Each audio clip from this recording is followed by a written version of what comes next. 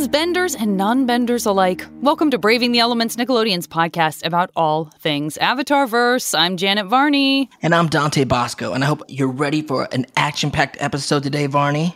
I absolutely am, and of course, as you know, this is where I would press the "a lot happens in this episode" sound effect indeed. if we were a morning zoo show.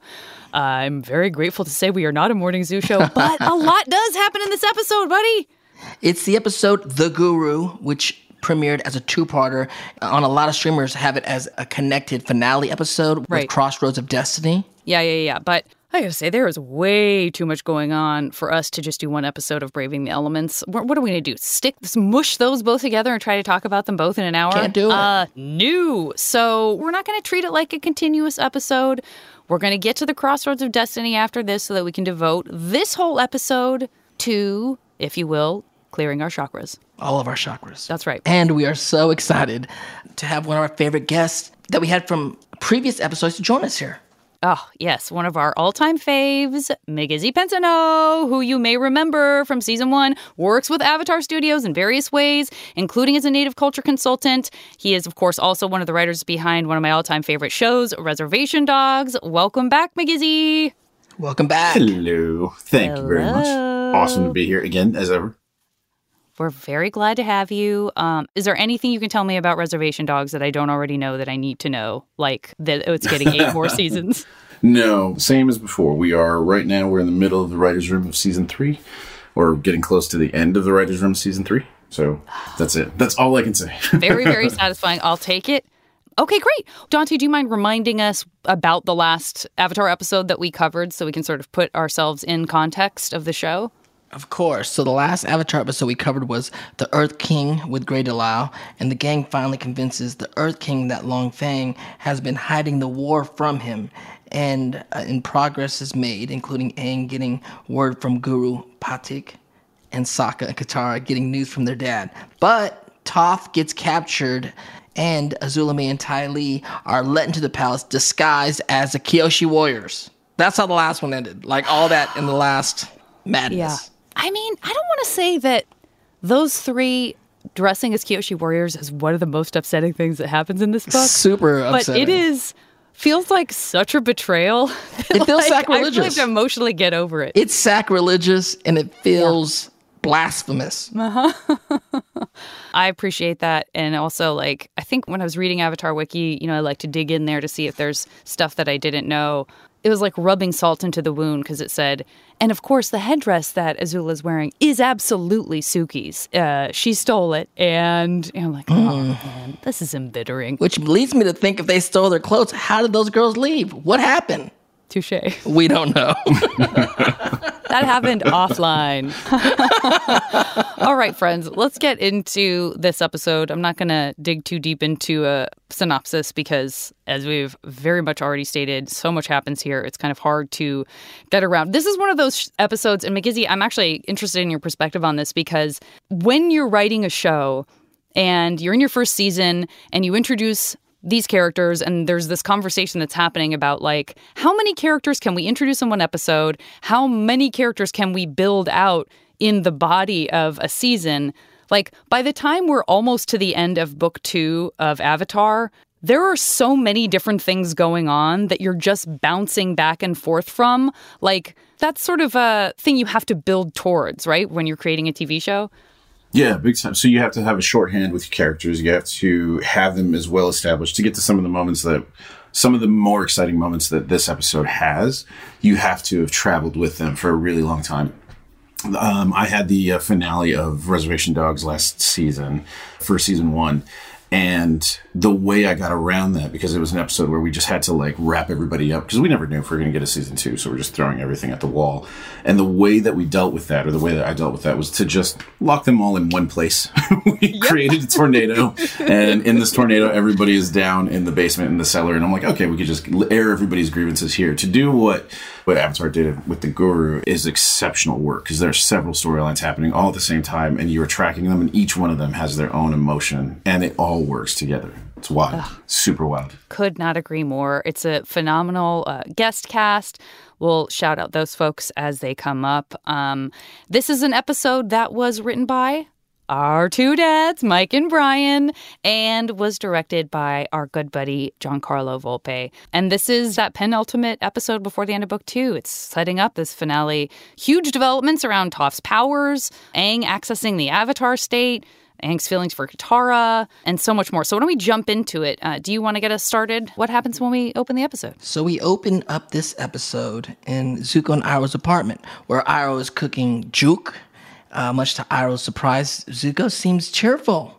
He's happy about their apartment and the opening of Iroh's new tea shop. I mean, he even wants to eat that juk. He made it sound like it was smelling really good to him. That's right. Then we check in with Aang and Appa and Sokka, who've been traveling together to drop off Sokka at the fleet of the Water Tribe ships before Aang continues on to meet the Guru at the Eastern Air Temple. Sokka's really nervous to see his dad again, but when he heads into camp, he's greeted with warmth and love and made even more wonderful by an emotional reunion with his dad, Chief Hakoda. When he brings in that hug, it was all the feels come rushing in to all of us. And the music is so good when it swells right as Sokka and Hakoda do that hug. Yeah. And shout out to our friend Andre Suglioso, who, of course, also plays Boomy for being the voice of Chief Hakoda. Yeah. It's a really big deal. The fact that, and we talked about this very briefly, I think, in the last recap, but the fact that it's this sort of foregone conclusion that Katara is going to go to the Water Tribe, and then Katara is like, as much as they both want to see their dad, she's like, no, Sokka, you should go. I mean, that's a wonderful moment. And it delivers in this moment like tenfold. Yeah, it's beautiful. Yeah, and by the way, that hug, we don't even get to enjoy that reunion, really, because we sort of get immediately hurled over to Ba Sing Se, where the Earth King is just so pleased to have these so-called Kyoshi warriors there. I feel like maybe 5 seconds go by before he's just spilling the entire surprise attack. He's like, I'm so glad you're here, people I've just met. Of course, I can trust you. So let me go ahead and tell you exactly what we're planning with the Fire Nation. Come on, Phil. Phil Lamar. Shout out to Phil Lamar. But come on, Phil. You're going to tell her right now? We saw it in the last episode. The naive sort of innocence, I guess that's like very trusting. Redundant, but he is so trusting. And there's times when you really empathize with that and you feel this kind of affection for him. And then there's times where you just want to grab him by the shoulders and go, dude, no, what are you doing? No. Right, Mikazi? Exactly. I mean, it's just watching the animation too is so great. The look on Azula's face, which is like, oh, this interesting. It's all like a lot more easy than you would think it would be. It's great. Including her getting into the Earth Kingdom at all. She's so lucky. Yeah, like, oh, wait, we've been hammering away at trying to get in forever. Let's go ahead and just come in and just sneak right in as Kyoshi warriors. Well, Dad always said she was born lucky. Yeah, and you were lucky to be born, my friend. I know. I don't want to go to that part. Yeah, I don't think the Earth King catches the look from Azula. Possibly if his glasses weren't just little tiny dime-sized discs on the tip of his nose, maybe he would see Azula's amber eyes staring at him through that Kyoshi makeup. I'm sorry, I do get upset about this, and I don't need to attack his glasses. King Kui, I apologize. I'm sure your spectacles are wonderful. I apologize. I'm just upset. You know what? Maybe it's just reading. Maybe it's reading glasses. So over with the Council of Five, Katara and Momo sit in as the continued sort of strategy for this attack is being discussed and planned and earth-bent with these little representations of the real thing happening. I always love the sort of like planning the attack with miniatures part because I love miniatures. So part of me is like, oh, look at that cute little tiny city that they're talking about pillaging. So they're there. And I don't know about you guys, but every time I see this episode, I'm like, wait, so Katara's still there, but she definitely cannot have interacted with the Kyoshi warriors yet. Like, that absolutely cannot have happened because we know that she's going to know immediately. So that's very stressful to me, too, that she's there and you want to be like, but you're over there. So maybe this will happen sooner than later because we have General Hao sending Katara off with scrolls that sort of encapsulate the plan that the king needs to sign off on. That's right. And then after that, we're back with Aang and Appa as they arrive at the Eastern Air Temple.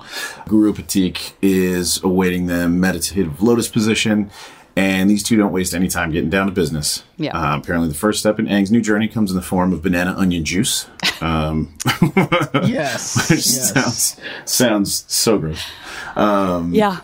Hope it's not raw onion juice. I hope it's like banana and cooked onions. Yeah, some grilled onions and some plantains. Yeah, from when you first says it, you're like, how would you know that it's... And then you think about the two flavors of those things and you're like, no, you would absolutely know it was banana onion juice. Like, you would totally identify those two flavors. Absolutely. Yeah. Hoping it's grilled onions with the bananas. Caramelized, baby. Yeah. Caramelized onions. Some plantains and some grilled onions. Yeah, there you go. Now I you're could probably talking.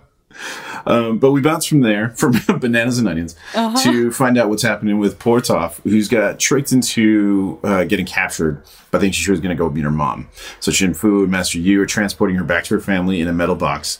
And here is the incredible moment that these two guys... It's just a throwaway remark here, but it's a complete and total game changer, not just for Toph, but for the entire future of the Earth Kingdom. No, it's incredible. Oh, very sneaky, Toph. Nice try, but you can't trick me. Let me out of here so I can kick both your butts. Quit your banging. You might think you're the greatest earthbender in the world, but even you can't bend metal. The fact that things that have such an incredible impact, not just here, but in Korra later, that it all just comes from this episode in particular, these moments, is fantastic. Yeah, it's true. You gotta love that. Just tossed away like, I'm gonna throw the thing that you can't do, and that's going to turn into your motivation for changing the world. Like, oh, thanks for that. It makes you think some things that are really big in our world might have just started off with some off remark from some naysayer. Yeah. And now we can fly airplanes. Like, oh, cool. All right. That's good to know. Yeah. Yeah. Well, meanwhile, back in Ba Sing Se, Azula walks through their game plan while Ty Lee and May are taking off their Kyoshi makeup. It is kind of impressive that we've talked about this before. After hundreds of years of the Fire Nation trying to break into Ba Sing Se, these three girls just breezed in with a good story and obviously very sharp outfits. Yes, indeed. And who would have known? All you needed was a few Kyoshi Warrior cosplays, and you're in. Don't get me started. So Azula's scheming centers around the Dai Li. The Dai Li, which we found out from the last episode, is not 100% with the king. Yeah. So because she's pretty sure that whoever controls the Dai Li controls Ba Sing Se. Back at the Eastern Air Temple, Guru Pathik is explaining to Aang what the chakras are and why he has to open all of them before he can master the avatar state. He uses a very cool metaphor in the form of a creek and its pools that swirl and connect to each other, and when it's blocked, it can no longer flow. It's really beautiful and beautifully animated. We find out there that there are 7 chakras in the body, each with its own purpose. Clearing blockages can be hard and unpleasant work while it's happening, and once you start, you can't stop. That is reminiscent of what Iroh tells Zuko in our last episode, the Earth King, when he's beginning his own metamorphosis. Yeah, and I love that. I mean, it's not the first time we've seen characters on this sort of parallel path hitting these blocks at the same time or opening and transforming at the same time. And so that really stood out to me this time watching it. I was like, oh, wow, yeah, this is an Aang-Zuko really parallel moment the once again. Aang-Zuko juxtaposition is always great. And that it's painful. We saw Zuko sweat out his fever and have this like kind of extraordinary nightmarish experience that is part of his transforming, albeit a little slowly, into the person that he ends up being for Team Avatar. Process. Everyone does in their own time. Everyone does in their own time. Absolutely. All right. So the Guru and Aang, they start with a spine, and this represents survival and fear. We see a very red montage, and you'll see, even if we forget to shout it out, you'll see that there are colors that coordinate with each of the chakras that represent the chakras. So in this version, we have red, and it's all of the things that Aang fears. And instead of like confronting them in the conventional sense where it's like, you have to conquer your fears, it's actually about surrendering to them, which I also love, and which Aang seems to do pretty quickly. I will say, I don't know how much time is passing in like our sense of it when all of this is happening, but this kiddo is doing a very good job of opening. He's flying. We just talked about how long it took taking Zuko. This kid is flying through the chakra test like nobody's business. He's in good shape, at least for most My of guy is flying through this test. Yeah. He surrenders his fear, and one assumes that that's a great place to start because you're sort of opening yourself up and being vulnerable and putting yourself in the hands of Guru Pathik.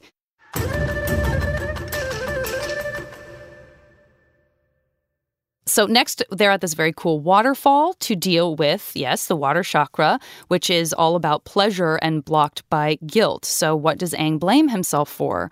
And I have to say, seeing this montage really hits home for how much weighs on this boy. That particular montage is like, oh my gosh, that's a lot to be carrying around with you as the Avatar, but as this young Avatar. And so he has to forgive himself. So while Aang works on that, we head over to the Water Tribe fleet, where they've been using Tangle mines to keep Fire Nation ships from accessing Ba Sing Se by water. And we find out that Hakoda invented these skunkfish and seaweed-filled things, this maneuver that he calls the stink and sink. And I love this because, in my mind anyway, Sokka is Sokka, and Sokka is just who he is because he's him.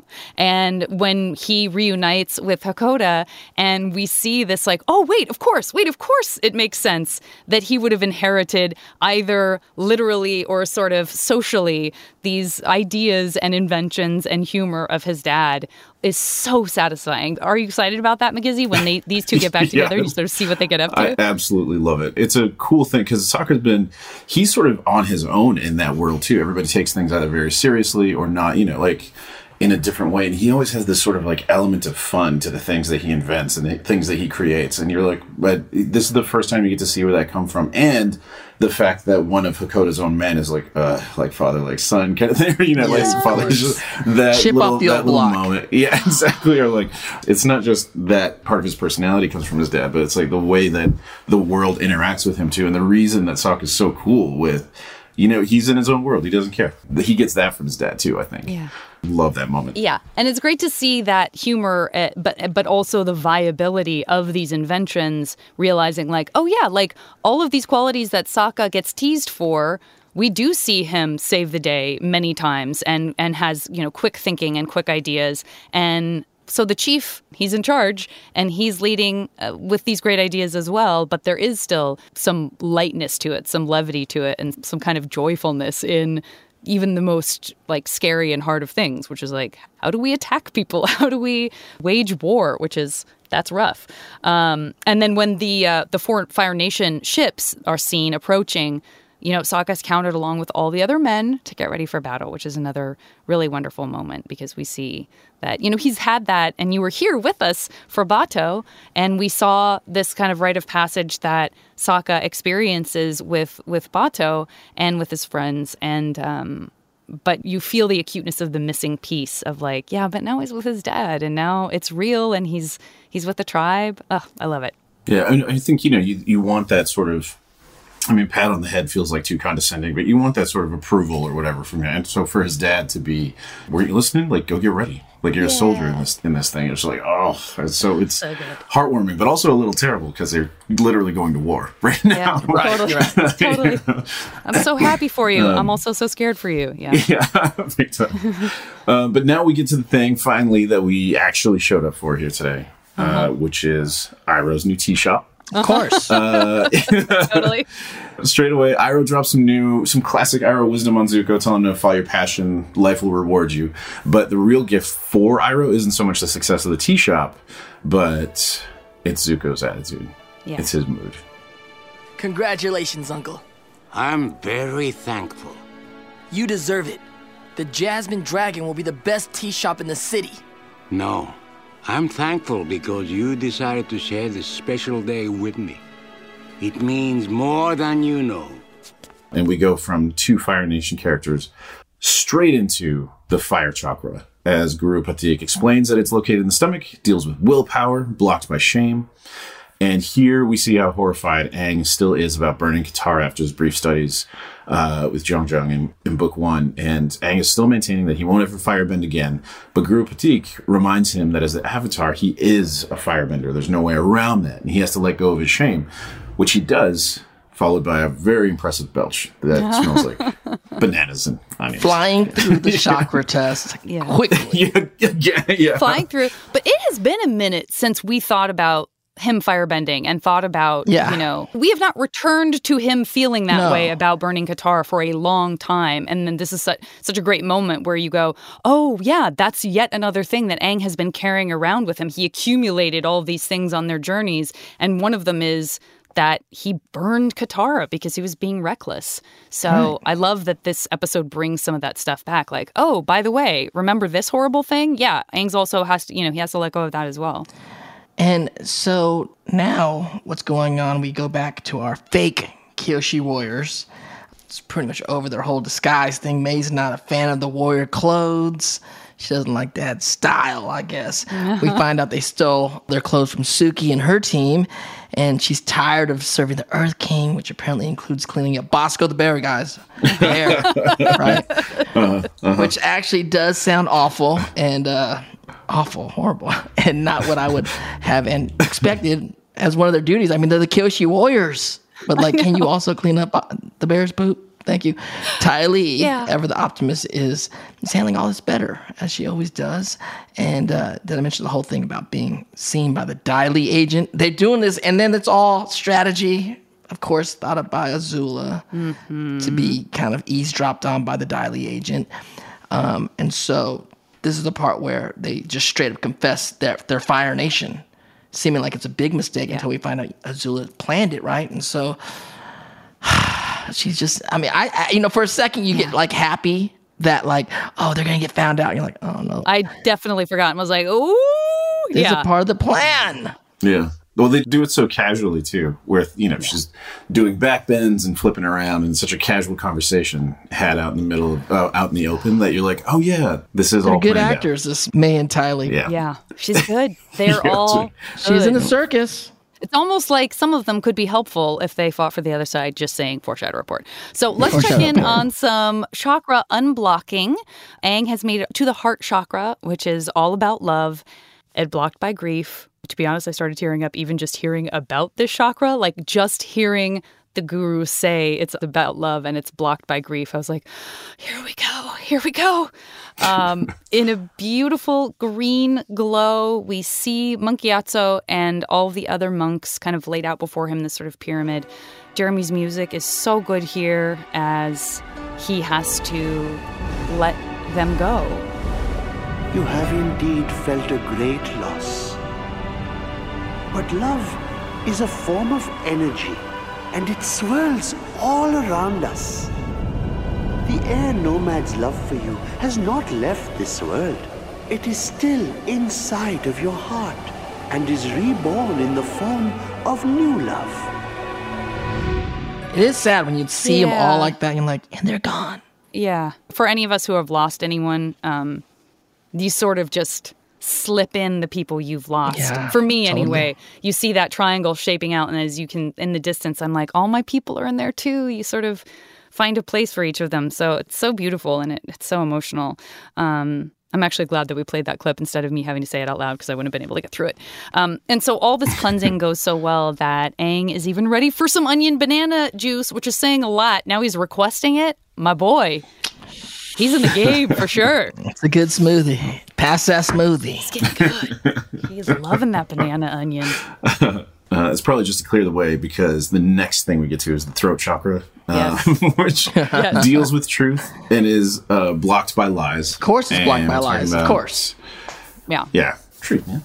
But we're not talking about the lies that people have told or what we tell to other people, but the lies we tell ourselves. And the biggest one that Aang seems to be facing is his own denial about being the Avatar. And he's now finally able to accept it. And so let's just address the fact that Guru, Pathik, and Aang are getting a lot of work done in a fairly short period of time. We're talking about he's flying through these things. He is flying through these things. And we're up to the head already. It's crazy. Yeah. he doesn't even get to sit with that because he's just right on to the next chakra, which is the sixth, the pool of energy, the light chakra that exists in the center of the forehead. And its focus is insight blocked by illusion. And we have to play what Guru Pathik has to say about illusion because it's one of the most beautiful lines in all of Avatar. The greatest illusion of this world is the illusion of separation. Things you think are separate and different are actually one and the same. All these chakras are really heavy. So intense. It goes by so fast. I kind of feel like it goes by too fast. I know it's like, this is Avatar and they have to squeeze it in and everything, but like, it is a compliment to the show that I feel like that goes by too quickly because it's so beautifully written. This could be a month so beautifully animated. of him doing this. Yeah. Yeah. I want to see it. I want to see it all. But each one is still so impactful, though, because you, like you said, you remember all of these moments over the course of what we've been watching now for 2 seasons. And it's like, you get to see all of these things. You're like, oh, this was not resolved. This was not dealt with. And this is a point where we are literally resolving things that, like, not just tying up loose ends, but like doing the work to get past where he's at. And that's really intense. Yeah. That's intense writing there. Because it's a lot in a very short amount of time. And I think it feels fast, but it's not. It's not too fast, I think. It doesn't take away from the impact, is all I'm saying. No, you're totally right. I'm literally only saying that because I'm like, I think I need more time. Like, I need to pause it and then walk away and really think about it and then come back. But you're so right. It works so well for the plot. And yet it's also serving this dual kind of meta purpose of really taking us back to some of those moments and getting us ready for the finale of book 2. It's masterful. I completely agree. It's incredible. The sentiment that the 4 nations are not different, they're not disconnected. And it's the same for the 4 elements, that all of these things are connected. We're connected to each other and all of that, which has this fantastic transition into a revelation by our friend Toph. Yes, here we go, y'all. It's the GOAT. As Guru Patik speaks, we see that Toph herself is experiencing this reality of metal bending, being part of Earth that has been purified and refined. And the way they animate Toph's exploration of metal on Earth is like really, we see this like super form of her sonic sight. And of course, she puts a big fat dent in the metal box. And then miles away, we cut to Katara and Momo getting distracted by a nice looking tea house on the way to the king with the battle plans, which I was like, hold on a second. They weren't in the castle battle plan. I guess they were somewhere else. And then, of course, you're like, are you kidding me? It's like, this is the best Zuko has been, I think, ever in the show. Ever. Yeah. The lightest he's been ever. And of course, here comes Katara and Momo just ambling by. And they're only a couple steps away from the doorway. And then Katara like spots, what? Is that Zuko and Iroh busy at work?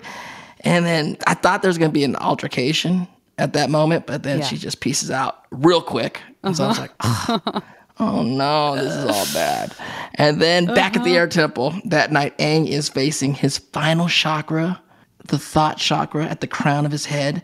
And clearing this chakra will enable Aang to finally control the avatar state and going in and out of it at will, which he needs to get under control and be fully present and aware when he's in that state.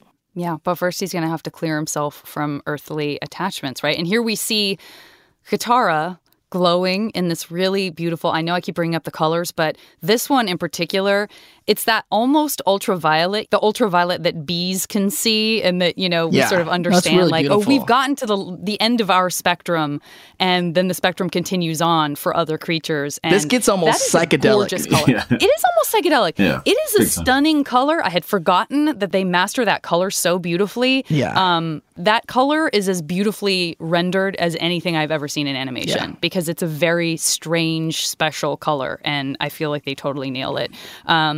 And so there she is in this glow, and Aang can't believe that he would have to let go of her. And can we blame him? Why would I let go of Katara? I love her. Learn to let her go, or you cannot let the pure cosmic energy flow in from the universe. Aang really resists this idea of letting his love of Katara go, his love, which he ends up saying he loves her. Okay. And, he doesn't want to let that go to open that final big Katang moments chakra. Here. Yeah. And while he battles that direction, Katara herself has raced to the palace to see the Kyoshi warriors for the first time, cannot wait to anxiously tell them about her sighting of Iroh and Zuko. But the moment... the one you sort of wish had happened when Kui was talking to them, and you're like, the eyes, look at the eyes. That happens with Katara. She does exactly what you think is going to happen. She saw them Azula eyes steps quick. forward, she speaks. Katara and Momo, they realize so quickly what's going on. No. But before they can do anything, Ty Lee, so powerful with She's her quick. chi blocking, immobilizes Katara, does not break a sweat. It's a horrible shot. That overhead shot when the water's just around her like she's bleeding out. Oh, but it's just water. But it's horrible. No, it looks like she's bleeding out. It looks like she's bleeding out, but it's water. That's a great point. And that was my takeaway from like how that scene ends. You're like, Azula is so good at making people feel like they're in a living nightmare. Like she's so good at creating these scenarios that just mess with you to where you're like, this is a bad dream. It must be a bad dream. This can't be really happening. Yes, it is. And Azula is She's behind too it. bad. She's Guaranteed. too good that she's so bad. Yeah. And then off of that awful image, we're back at the Air Temple. Aang finally officially announces to Guru Patik that he can't or won't let go of Katara. Guru Patik persists, and Aang's going to give it one last try. We have to point out the really stunning animation again, just because I have to say that it's gorgeous because you still see all the facial expressions. I mean, it's all light, right? It's all light and dark and shadow, and it's like this violet and blue color scheme, shifting cosmos. Aang's hovering over himself. Yeah. And then there's super psychedelic. There's a path of light that's leading him to his own avatar state. And when his arrows start to glow, he smiles. And this is it. It's the moment he's been working towards. But the ritual is broken by Katara's scream. And the deep connection that Aang has with her allows him to see the danger she's in. And he turns away from that light, turns from the avatar state, racing, plummeting back to the corporeal world. And there's no time to waste. Appa and Aang fly off. Even as Guru Patik warns Aang that leaving now is going to prevent him from being able to go into the avatar state altogether. Like, not just not control it, but just not go into it. It's awful. And he makes that choice. But finally, something in the shocker stops him. Finally. Yeah, my goodness. All the rest of it was too... Pause a little bit on the chakra You'll be a little bit satisfied by that. It was all a little too easy. That's right. Yeah. Okay, and then we go back to Shin Fu and Master Yu. And we hear a giant clanging sound behind them, which turns out to be a giant hole ripped in the metal cage. That's right, y'all. Toph is free and very available to make them regret capturing her. She then sticks them into the box and seals it shut, followed by a favorite line of fans everywhere. Yeah. I am the greatest earthbender in the world. Don't you two dunderheads ever forget it. And then she, rides the earth like a wave off into the distance. At this point, forevermore, she's the GOAT of just earthbenders of all time. I mean, this solidifies. We knew she was, since she came in hot on this season with Blind Bandit and just beating up all the older guys and just killing people as the Blind Bandit, now in this season, she solidifies, I am indeed the greatest of all time, earthbender. And it was like, yes, we bow down. I also want to say, I feel like I have kept the Tron references to a minimum. I'm not even sure I've brought up Tron in Book 2. But when she is figuring out how to metal bend, I do feel like that reminds me of the original Tron. It doesn't have to remind anyone else of that. But Mike and Brian, I want you to know, I see you. I see where you're going, for sure. And I love it. How many times have you taken a bite out of a banana only to realize that chewing is so overrated? Hey banana, you probably asked it, why aren't you juice? Well, now you can get the great taste of banana without the hassle of using your teeth. Sure, that's great you say, but what about the onions I always eat with my bananas? Friends, we've got you covered. Temple Banana Onion Juice gives you that great banana onion flavor you crave, now available in a can. Temple Banana Onion Juice. Don't yuck my yum.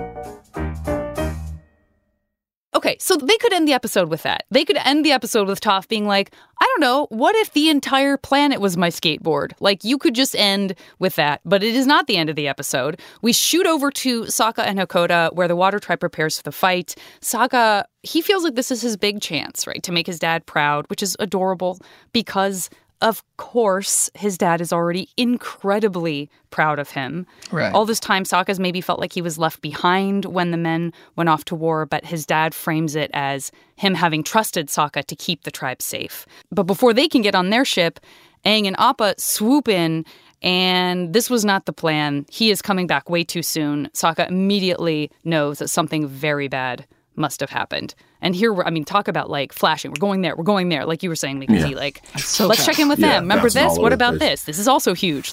It's a lot. Yeah, so much happening. Because back in the Ba Sing Se, and Azula is being dragged into Long Feng's cell, pretending to be horrified that this is all happening. We know it's straight up her plan. But she lets Long Feng think that it's his idea, which is a great tactic.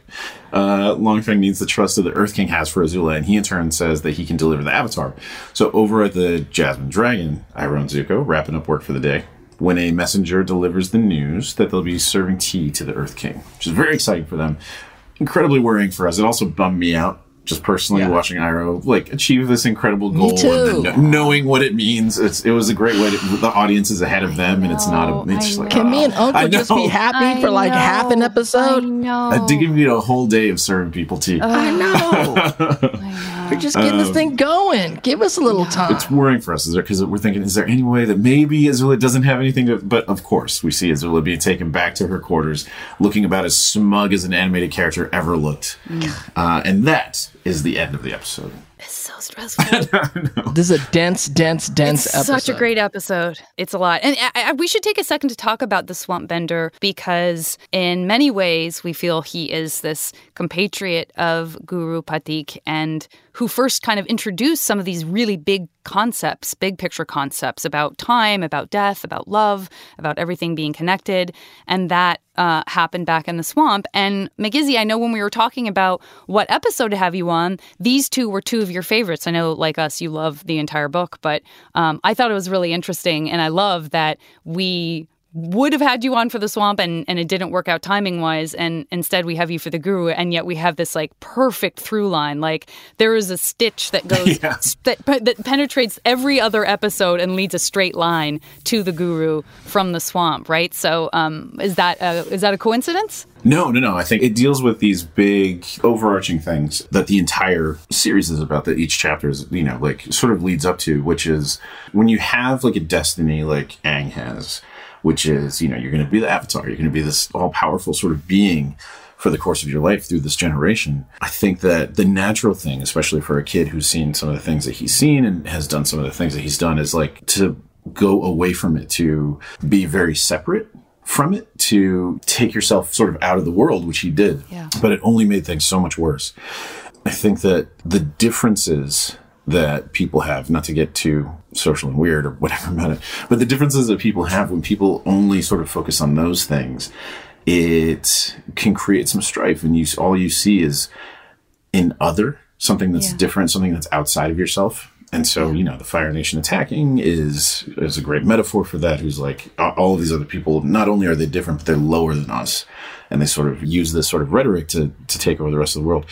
The thing is, they're all a part of this world. They are a part of this singular sort of organism, which is this world, this earth, and everyone is connected to the other. And then the Avatar exists as sort of a reminder of that, to sort of keep the peace and to make sure that everybody knows there is no difference really fundamentally between any of us. And that is one of the first places that's hinted at, are in these backwoods, weird hillbilly swamp weirdos that are hanging out, dressing up as dressing up as swamp monsters.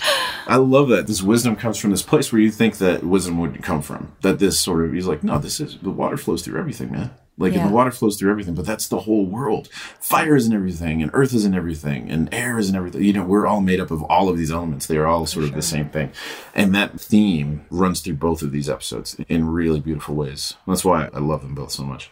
I'm so glad that you brought all of that up. And I feel I don't think it's crazy to say that if the Avatar were here with us right now, their number one goal would have to be the environment, right? Because that's what we're looking at right now. It's okay, everybody, but can we just kind of hug up for a second and recognize that we all breathe this air together, and we all we're connected, and we are all having this experience, and we need to take care of business because this is what we got and we need to take care of it. So I feel his journey and seeing all of these different people and then helping remind us how connected we all are is so key and so beautiful, and definitely one of my favorite things about the show. Dee, you want to shout out the chakras for a sec? Yes, of course. Shout out to Avatar Wiki for helping gather more information about the chakras. The color of Aang's visions for each chakra mirror the colors traditionally associated with the corresponding chakras. Red for the first, which is the lowest, and orange for the second, yellow for the third,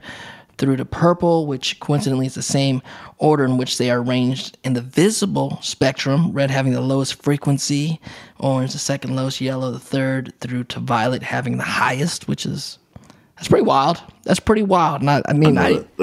Thank you, Avatar Wiki. I didn't even realize we were talking about that. We wanted to do an now. episode just on chakras, but like we had so much to talk about and it just ended up happening. But I could definitely spend at least an episode talking about the chakras and how much sense that makes and the connection between the spirit and the body. However you interpret that, or where, flew through it real quick. Yeah, and then of course he tore right through it. He's the Avatar. What do you want? But even he struggled. I don't think we see any new animals. This is not an animal-heavy episode. It is heavy in every other way. Let's talk about who has the most valuable bending and most valuable non-bending. Good luck to us all, because there's a lot going on in this episode. Bending, I think, the metal bending, the discovery of metal bending, obviously. I think that's all time. Buddy. Ripping things apart is world-changing. Yeah, literally world-changing. You're right. That was actually a lot easier than I thought it was going to be. It totally is. It's a paradigm shift in at least earthbending for sure. Yeah. All time. This was the root of it. The beginning. Toph in a metal box. Yeah. Well, here's what's interesting is that when we've discovered new bending over the course of the show, whether it's, like I said, in the swamp, we get, these creepy guys that are using the water that is in living plants. And then to a different degree, you got blood bending, which is terrible on its own. Like, there's always some weird sense of like, ooh, this is too much power for somebody to kind of have.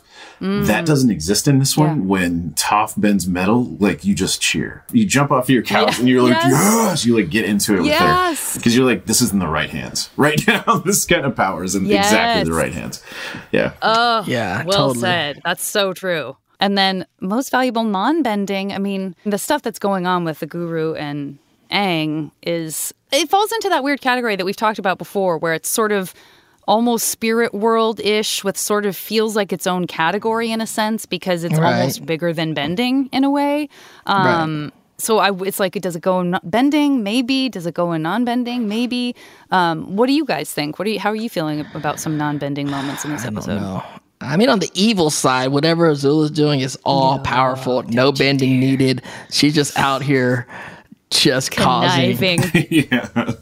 Plotting away very well, I might add. Full on, I'm in Bossing. Say I've done things that no one in my Fire Nation has been able to do, including the great Dragon of the West, Uncle Iroh. Get into the belly of the beast, and now I'm going to pull strings to do what I need to do to take down this city that was untouchable. Is it also weird, though, that I would just watch Zuko and Iroh have a tea shop all day? Like, I would just watch him rattle off orders. Like, he's just so happy. He's so happy. And, like, you need that moment and to Zuko's know. And being so helpful. Zuko's into it. He's proud. Yeah. We can create a little video game like Animal Crossing. It's just Uncle Iroh and Zuko making tea for people, and it's so stressful because I don't know if they want the jasmine tea or the chamomile tea, and Zuko's running around, don't drop any tea. How many things of tea can he deliver in this shift? Yeah, I'm fully into it. I love them, and it's so short-lived, and it's a super, super bummer. So yeah, going into the metaverse and just being able to chill and like use that as your relaxing time, like I think I'll just go to the tea shop for a while and check in with my buddies. Brilliant. Mackenzie, thank you so much for doing this highly important and action-packed episode with us. Yeah, man. Thank you so much for hanging out with us. Thank you for having me. Dropping all the knowledge on us as you always do. Trying to. Mackenzie, anything else you want to tell us about where we can find you? Anything else? Should people find you online? Yeah, sure. It's Mackenzie Pensano. I'm Googleable. It's just usually just M Pensano or some version of that. Feel free. Go find Mackenzie. All right, everybody. Thank you so much for listening to Avatar Braving the Elements. And hey, make sure to subscribe, follow, leave us a review. All of that really helps the podcast so much. And we love you guys. Next week, we get to meet and learn more about Greg Baldwin, who played Uncle Iroh in Book 3 and beyond. You can follow me on social media at the JV Club on Instagram and at Janet Varney on Twitter. And I'm at Dante Bosco on both of those. We'll see you next Tuesday on the iHeartRadio app, Apple Podcasts, or wherever you get your podcasts.